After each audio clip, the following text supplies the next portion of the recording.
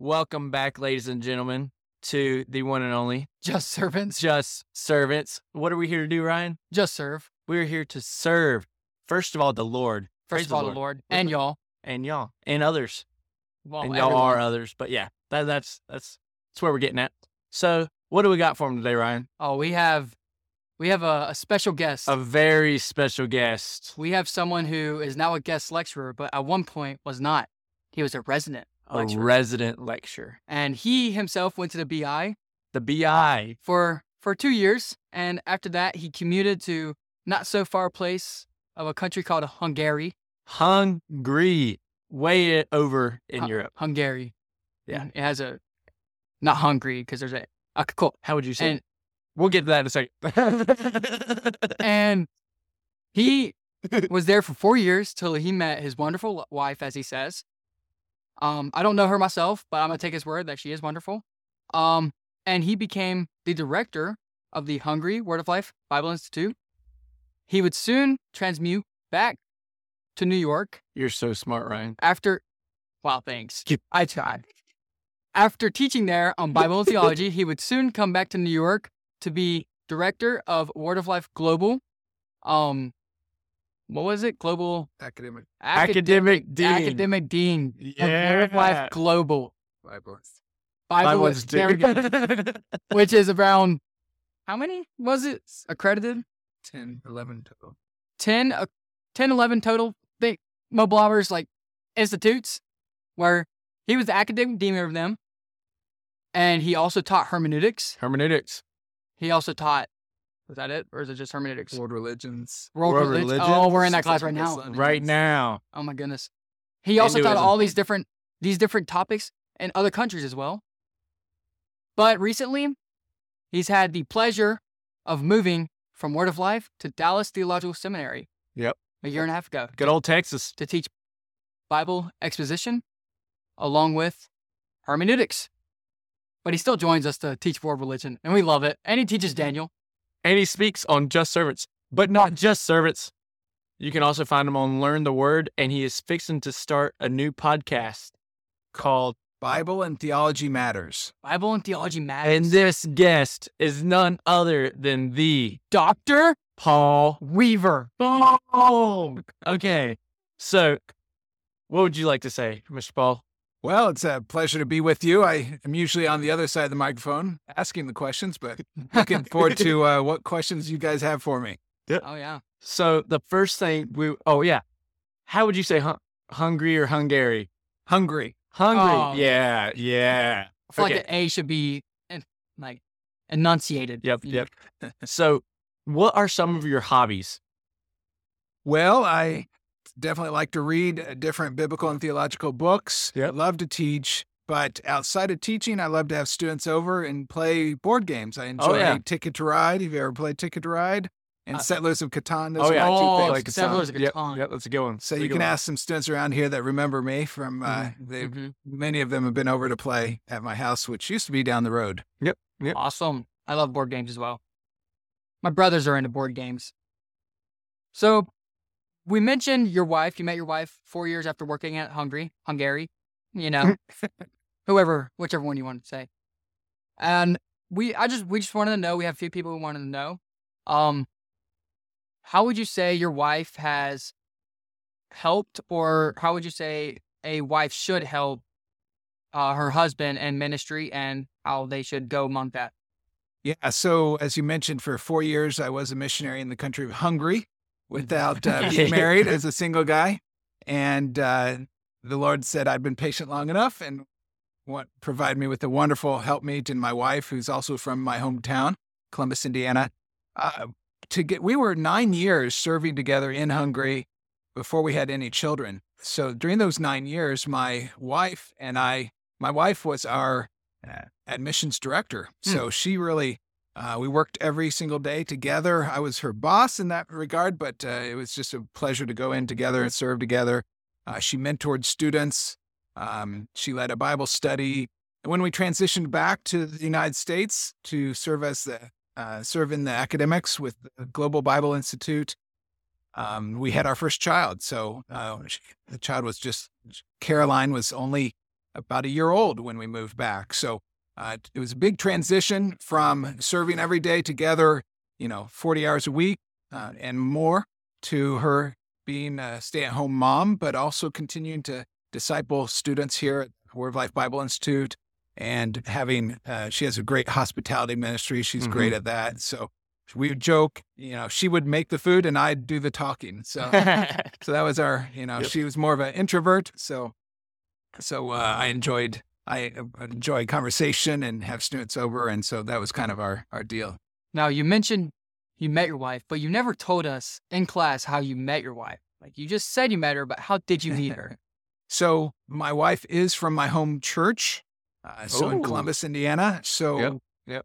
those first 4 years as a single missionary, every summer I'd return back to the States because I was not at full support. So I would go and teach from September till May, and then June, July, and August, I'd return to the States to raise additional support for the next year.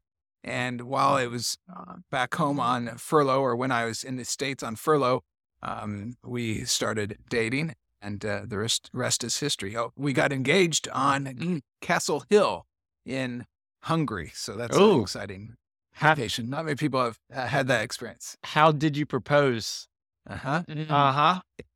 So you kind of have to picture Budapest. It's two cities, Buda on one side, Pest on the other. Budapest, if you want to pronounce it the Hungarian way. Budapest, if you want to sound like an American. But Budapest, the Danube River goes right down the middle of Budapest. And the old city is up on Castle Hill, overlooking the Danube River. And so we had coffee up on Castle Hill. We took a funicular that goes up the side of the mountain. We had coffee there. Then we went to Hilton Hotel, has a restaurant in it. And we sat across at a table that looked out over the Danube River. Is beautiful, with the Parliament building on the other side of the river. And of course, it opened up, I think, a half hour early for us because no one else was there. It was just my wife-to-be and I. And so, of course, I had them bring out some flowers and got down on my knee. And the rest is history. Rest is history. You heard it from the man himself. How would you say Hungarian coffee is? I've heard it's a lot better than American coffee, at least. Depends on, do you like strong coffee? I hate coffee. Yeah, I don't hate it. It's one of those things that I haven't really gotten into yet. I know I will as I get older. What episode is that? Drew Burtis. Episode 6? 7? 7, 7? 6, 8, 7, something like that. Drew Burtis brings his coffee. It was good, but I've heard Episode 7. I've heard Hungarian coffee is really pretty good. Yeah, so it's kind of like Turkish coffee in that it's really strong. Mhm. They would say ours is watered down, but a lot of times it looks like a shot of coffee. We would think of Hungarian coffee, but they talk about Americano coffee, or American coffee is much more watered down, what we're used to sipping. Yeah. Whereas the coffee for them is really like 3 drinks Oh, wow. and it's done. So, how would you explain your time in Hungary? Like, how did you get there? And like, what was your role? What did you do? What was your initiative to go there? Yeah. Yeah. So when I was in college, the Lord really put on my heart desire to teach and preach God's word. I didn't know if that would be in a local church, if it'd be Bible college, if it'd be overseas as a missionary. I just knew that God had put on my heart the desire to teach, to study, to preach, and teach God's word. And I reached out to my pastor. And well, first of all, God put on my heart through a missions conference that I needed to go overseas and try it, to experience it. I'd never been. And the Lord really put on my heart, how do you know if I want you to serve overseas if you've never been? So that missions conference, while in college, I made the commitment to spend a few weeks overseas and discern, more of a vision casting trip to see if the Lord was leading me overseas. And so I reached out to my pastor. I said, I don't know if you do this kind of thing, but I'm not really interested in going on a work team or various things, really just wanting to discern if the Lord's leading me overseas. And he said, well, that's the best kind of missions trip. And he said, there's a great Bible Institute in the country of Hungary with Word of Life. I know you studied at Word of Life. If you're interested in the ministry of Word of Life, it's a school that our church helped to support, to send a missionary out to start the school. And if you're interested, we would get behind you financially and certainly fully supporting you spiritually and through prayers. And so made a trip between college and seminary. So after 2 years at Bible Institute, Word of Life, went on to Appalachian Bible College. ABC. You know ABC? Oh, yeah. Oh, yeah. Oh, yeah. Shout out for ABC there. Oh yeah. Oh, yeah. Whenever we go on these winter retreats, our church does, Ah. Youth group. and ABC lets us stay on their campus The whenever. lodge? Yep. They give us meals, everything. Okay, Yeah. nice. Fun time. So you guys are from the same church? Yep. Oh, North Carolina. We're from Oh, the okay. same. Faith Church, baby. We're 19 years ex-step cousins 2 times removed. Uh-oh. We'll get into that on another episode. It's a whole different thing. It's strange down there in Carolina. It is. Our first picture is 2 months. 2 months old together. Oh, really? We've been best friends since. Nice. Happily. Well, that's good. We always get stuck together. Always. All right. So I spent 3 weeks in the country of Hungary with Word of Life Bible Institute. Went out, I got to sit in classes there, see how they did things there, got to go out with the ministry teams, got to get to know the leadership and just loved what they're doing. Mhm. The Bible Institute, again, I mentioned to you guys when I was there, the last year I was there, we had students from 17 different countries. And just a real beautiful picture of God's church made up of all different types of people, nationalities, ethnicity, languages, and the unity we have in the body of Christ. And so just loved what they're doing. And I said, Lord willing, they sat me down and asked me to pray about joining their team. They must have been really desperate. Only 3 weeks into it, I said, we'd like to have you join our team if you're interested. And I said, what would be the next step? And they said, well, we'd love to see you go on to Dallas Theological Seminary to study and then come back and teach with us. So that's how it happened. So you said the body of Christ. Who is Christ? And what did Christ do? Because I've heard Jesus done something for me and for everyone in this world. What did he do? Well, this morning in class, I quoted from 2 Corinthians. I love the passage that says, Jesus Christ, who knew no sin, became sin for us so that we might receive Christ's righteousness. So Jesus Christ paid the penalty for our sins. He was perfect. He left the place of perfection and constant communication and community with God the Father. God the Holy Spirit entered into time and space to live a perfect life and to pay the penalty for our sins so that we can receive Christ's righteousness by faith, trust in Jesus Christ. And so thankful that he did that and made a way that we could have peace with God through his son, Jesus Christ. Amen. Amen. Now, you taught at Hungary. Did you teach in Hungarian? Ooh. Good question. We actually, the Bible Institute is in English and Hungarian. Okay. Yeah. Yep. So as you might imagine, that the population there's 10 million, I think, last time I checked. And so it's a small, and the Christian population's around 2%, even fewer that would be interested in our understanding of Protestant evangelicalism. And so you couldn't really manage a Bible Institute on the small population of Hungarians. So from the very beginning, the goal was always to train that whole region of former communist bloc countries. So Czechs, Slovaks, Romanians, Hungarians, Ukrainians, Serbians. And so we taught in English to train not just Hungarians, but all those people from that whole region of the world. How long did it take to learn Hungarian?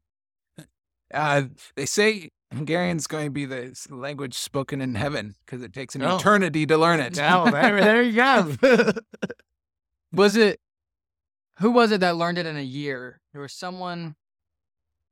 Are you talking about Dan Bubar? Yes. Yes. Drew told me about. Drew Bubar's our RA.